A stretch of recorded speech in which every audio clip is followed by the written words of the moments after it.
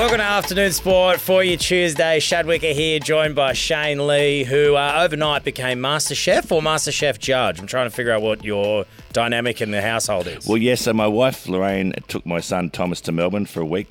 She's working down there, and so Tom's getting some childcare with the in-laws.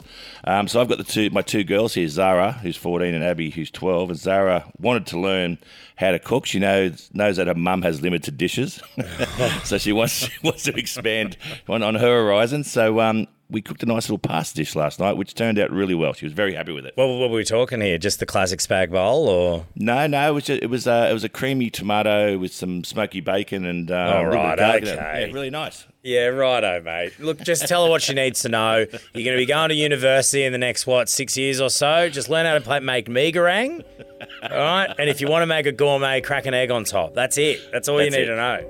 That is life sorted. Now, we've got all the sport news you need to know today. We've got to talk NFL. It's so disappointing what happened in the NFL for my Dallas Cowboys. We got Oz Open as well. Absolute demolition job in the Oz Open overnight. NBA, UFC, and more.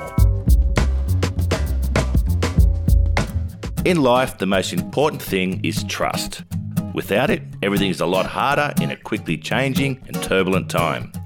Barclay Pierce Capital is a safe pair of hands, an organisation built on people. They understand you've worked hard to build your nest egg, and their asset management business is tailored to suit your needs. Their services help grow your wealth in order to provide long-term safety and security for you and your family. BPC, just a phone call away. Afternoon Sport. Are you thinking about making a podcast? If so, contact the Afternoon Sport Group. We'll make it easy. With the technical know-how and industry knowledge, we'll get your podcast up and running in no time. Get in touch via our website or email hello@afternoonsport.com. Well, the final Aussie is out of the singles draw of the Australian Open, Shano, and I tell you what, it was not great. It was genuinely hard to watch last night. Alex de Minaur was pretty much bullied, pantsed, destroyed, whatever kind of adjective you want to chuck in front of that. He was torn apart by Novak Djokovic. The score in the end, for those that don't know, 6-2, 6-1, 6-2.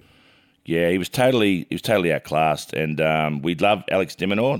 Don't get that wrong, but he's a fighter. But Novak Djokovic was just on a different level. That hammy looks pretty good once again, Shad. Mate. It doesn't look there's too many tears in that hamstring, and he was totally dominant, and that's his 38th consecutive win at the Australian Open, Novak Djokovic, and he's just getting better and better. And I'll tell you what, other players in that tournament will be very, very scared of the form that he's currently in. Oh, he's looking all the bit 10-time champ. Like, it looks like he's going to be the 10-timer. It's kind of hard to pick anyone else on the draw that you think can beat him at the moment. But talking about that injury, even Demon hinted to the fact that he's not injured.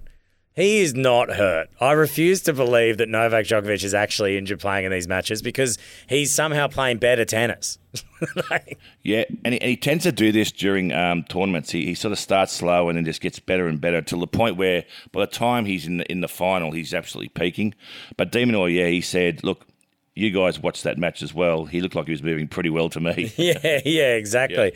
Yeah. Look, and in the women's draw, which has been just as outrageous as the men's draw when it comes to seeds being defeated. We had it happen again yesterday. The number 4 seed was beaten. Garcia going down to Linette in straight sets. Another big name goes. Yeah, another big name, Caroline Garcia, as you said. Magna Linette, she's the Polish girl's ranked 45th in the world. Yeah. I reckon she's a good chance of winning this. I watched that match and she looked exceptional. She moves really well. Unfortunately, she comes up against the former world number 1 next round in Carolina Pliskova. So that'll be a good match. But if Linette can get through that, I reckon she's a good chance of taking this out. On the other side of the draw, you've got Sabalenka, who was very, very dominant over Belinda Bencic. She won 7-5, 6-2. So that could be the actual final, I think. I don't know. I'm going to actually disagree. I think that Sabalenka's playing amazing. I think Sabalenka's probably at the top of my list at the moment, the way she's playing right now. But Azarenka's had this weird resurgence. It'll be tested against Pegula, which will be tonight. And also, I think this is the same pathway that she took when she won the Grand Slam last year. And I always stuff up her name, but Rybakina. Robert Kenny, yeah. Now, she has been playing so well, and she's done exactly the same thing as last time, just knocking down high-ranked seeds on her way up. I wouldn't be wanting to play her soon, so she's playing tonight as well against Ostapenko. I love the Aussie Open. I can stuff up everyone's names, and no one knows if I've got it wrong. What was that purple drink we used to drink as kids? I was Ribena. Yeah. But I think that's one of the things with the women's draw. Some people don't like it. I kind of like it, where you could pretty much, throw a blanket over the top 30 and they're all going to be able to beat each other. So it's very competitive still, even though the seed's been dropping out of the Oz Open. Let's turn to cricket. Steve Smith turning it on yet again. Wow. He played the Hurricanes last night. He's coming off back-to-back hundreds in T20. No one's ever scored 3 consecutive T20 hundreds in a row. Steve Smith was 66 off 33 balls. He hit 4 fours and 6 sixes at that point. And got out to a full toss. And look, there's calls for him now to open the batting and stay on in the T20 Australian team. His form is exceptional. And look, I don't know. Sometimes you hear that people are on a spectrum, and savants sort of operate on a higher level. Steve Smith is on some sort of spectrum when it comes to cricket. He is just out there, and once he gets totally focused on something, you can't stop him. He's an unbelievable player. Yeah, well, I mean, it's kind of fascinating his striker form, how it's so peaked over the last 12 months or whatever, that it's it's an amazing PR move for him, isn't it? Because people were talking about wanting to make a statue of him only a month or so ago. Yeah. You know what I mean? And we kind of quickly forget the big disaster he was involved in a few years ago. But he is in amazing form. And the Aussies are going to be taking on India Feb 9 for the 4 Test series. What are your thoughts leading up to that? This is the biggest series in an Australian cricket calendar, going to India to play against India. The first test, as you said, Feb 9 in Nagpur. It's a 4-test series. This will see how good Pat Cummins is as a captain, and that team is as a whole. It will be their biggest challenge. I think we've got the team to do it. There are a few potential issues with our batting, particularly against spin. I think Travis Head may struggle a bit over there. But saying that, our bowlers are good. Players are in form. I know Steve Smith will want to go over there in his current form and do very, very well, because that's the test of particularly for the batsman, that's a test of how good you are if you can score runs against India on the subcontinent. Do you really? I feel like you've got recent test bias. We've played bums. Yeah. You know what I mean? I reckon we're going to get pantsed by India. Well, look, there's every chance that their spinners are so good. Look, Nathan Lyon has, close to 500 test wickets and is a very, very good bowler. But their batsmen just live and breathe. They're brought up on spin. By the time they're out of a cot, they're dancing down the wicket, hitting fours. So it's going to be very, very tough for our spinners. But our bowlers, I think, if we can, Pat Cummins can get the ball above their knee height. We're a good chance, and we've got to be aggressive. We've got to bat well, and we've got to be patient. But it's going to be a hell of a series. Yeah, well, there was a couple of ducks and even a golden duck in the last Test series here in Australia, mate. So watch out. I tell you what, though, you won't be hearing the familiar sounds of Michael Clarke on commentary for this one, will you? Thank goodness. No, it's Michael Clarke has taken a funny sort of if you look at the guy as a Test captain, he was very good. As a player, he was unbelievable.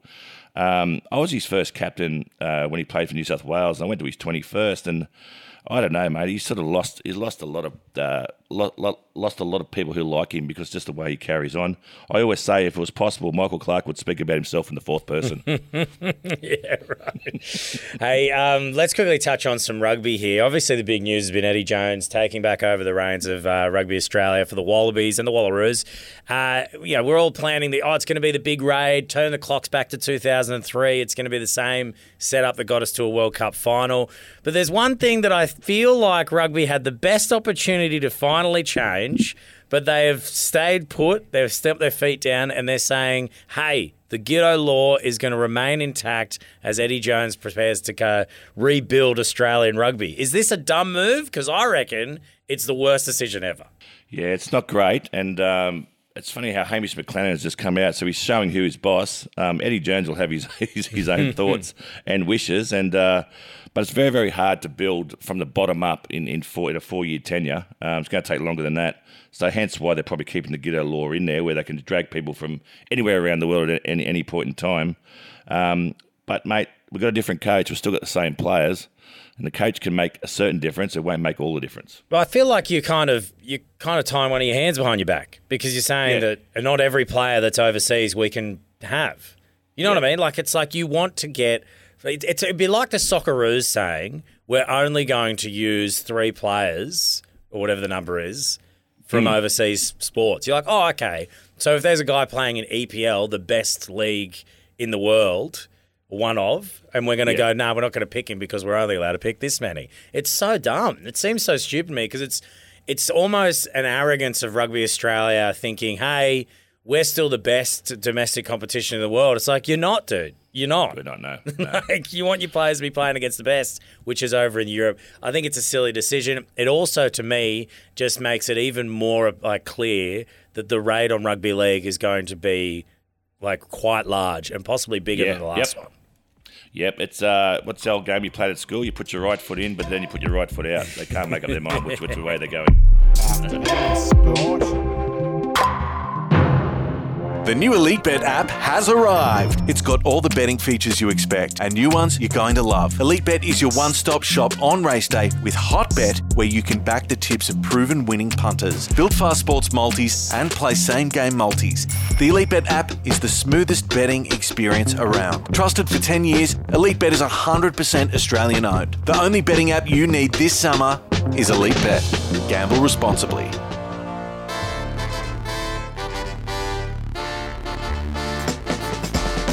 Well, we do like talking about rugby league, which we will eventually, but the AFL season is also ramping up as well. They finally get to talk about things on the field rather than off the field, the AFL. And right now, there's a lot of conjecture around who's going to be captaining which teams in 2023, Shana. Yeah, interesting conversation because unlike cricket, the captain makes all decisions on the field. In AFL, it's a little bit different. No, it's about setting the tone and being responsible and getting the guys pulling all in the one direction. But saying that, the Kangaroos have come out and announced their co-captains for this year, Jai Simpkin and Luke McDonald. That was literally 2 days after Jack Zabeel stepped aside. But, are co-captains the way to go? Carlton have just chosen one captain in Patrick Cripps. The Gold Coast have chosen, I think they'll choose Jared Witts and Tuke Miller. Melbourne will go with one, I believe, in Max Gawn. Port will go with one in Tom Jones. St Kilda will choose Jack Steele, I think. And then the Western Bulldogs will go with their old favourite, Marcus Bontempelli. So, and a few other clubs. Sydney haven't announced who they're going with yet, so I have to watch that space. But, big news in the AFL, mate. Yeah, well, it's almost rearing up. But we still haven't heard anything about what's going on with the Hawthorn saga AFL. Anyway, that's fine. We'll just keep dragging their feet with that one. Let's talk NRL. Wally Lewis. We won't be seeing him on 9 News anymore. The man who's done sport for us in Queensland for so long is now stepping away. He is, and they're saying it's for health reasons. I don't know if you've heard anything on the ground there, Shad, but he was been a sports presenter since 1999, so what's that, 24 years, and a great sports presenter as well. He said he's still going to stay in the Nine family and do certain things, but for health reasons, at 63 years of age, he's just going to take a bit of a backward step. Yeah, I've seen Wally a few times around Brizzy, especially like the Broncos and stuff, and. Yep. I mean, I'm not saying he's looking bad in any way, but he's definitely, slowing down. Yeah. I feel like, and you got to think as well, Wally's got a lot of commitments outside of doing sports presenting, where we drag him to everything. Yeah. Wally has to be at every event, as you would know. That kind of makes sense. And, we want to see him on our screens at the most important time of the year, which is, of course, State of Origin when Queensland bring it up again. Hello! Anyway, we won't get into it too early. Just on that, I think at 63 years of age, you could still put a Queensland jersey on Wally Lewis and he'd probably still cause us issues. Yeah. I know, mate, we might have to. We'll see how we're going this year. But I want to touch on something really quick with rugby league, which was a fascinating story that's come out over the last 24, 48 hours. What's your thoughts on this, the player boycott that's being threatened? We've got players that are saying, the CBA, they're like, look, we might boycott the first round, which I don't think is going to happen necessarily, but the US Championship, the rugby league comp in the USA, have said that their 160 players are ready to get on the next flight to Australia if our rugby league players decide to boycott the NRL season. What's your thoughts on that? I think it's all threats. And I think I mentioned yesterday speaking to Brian Fletcher, the CEO of Penrith. He said he doesn't believe that's going to happen.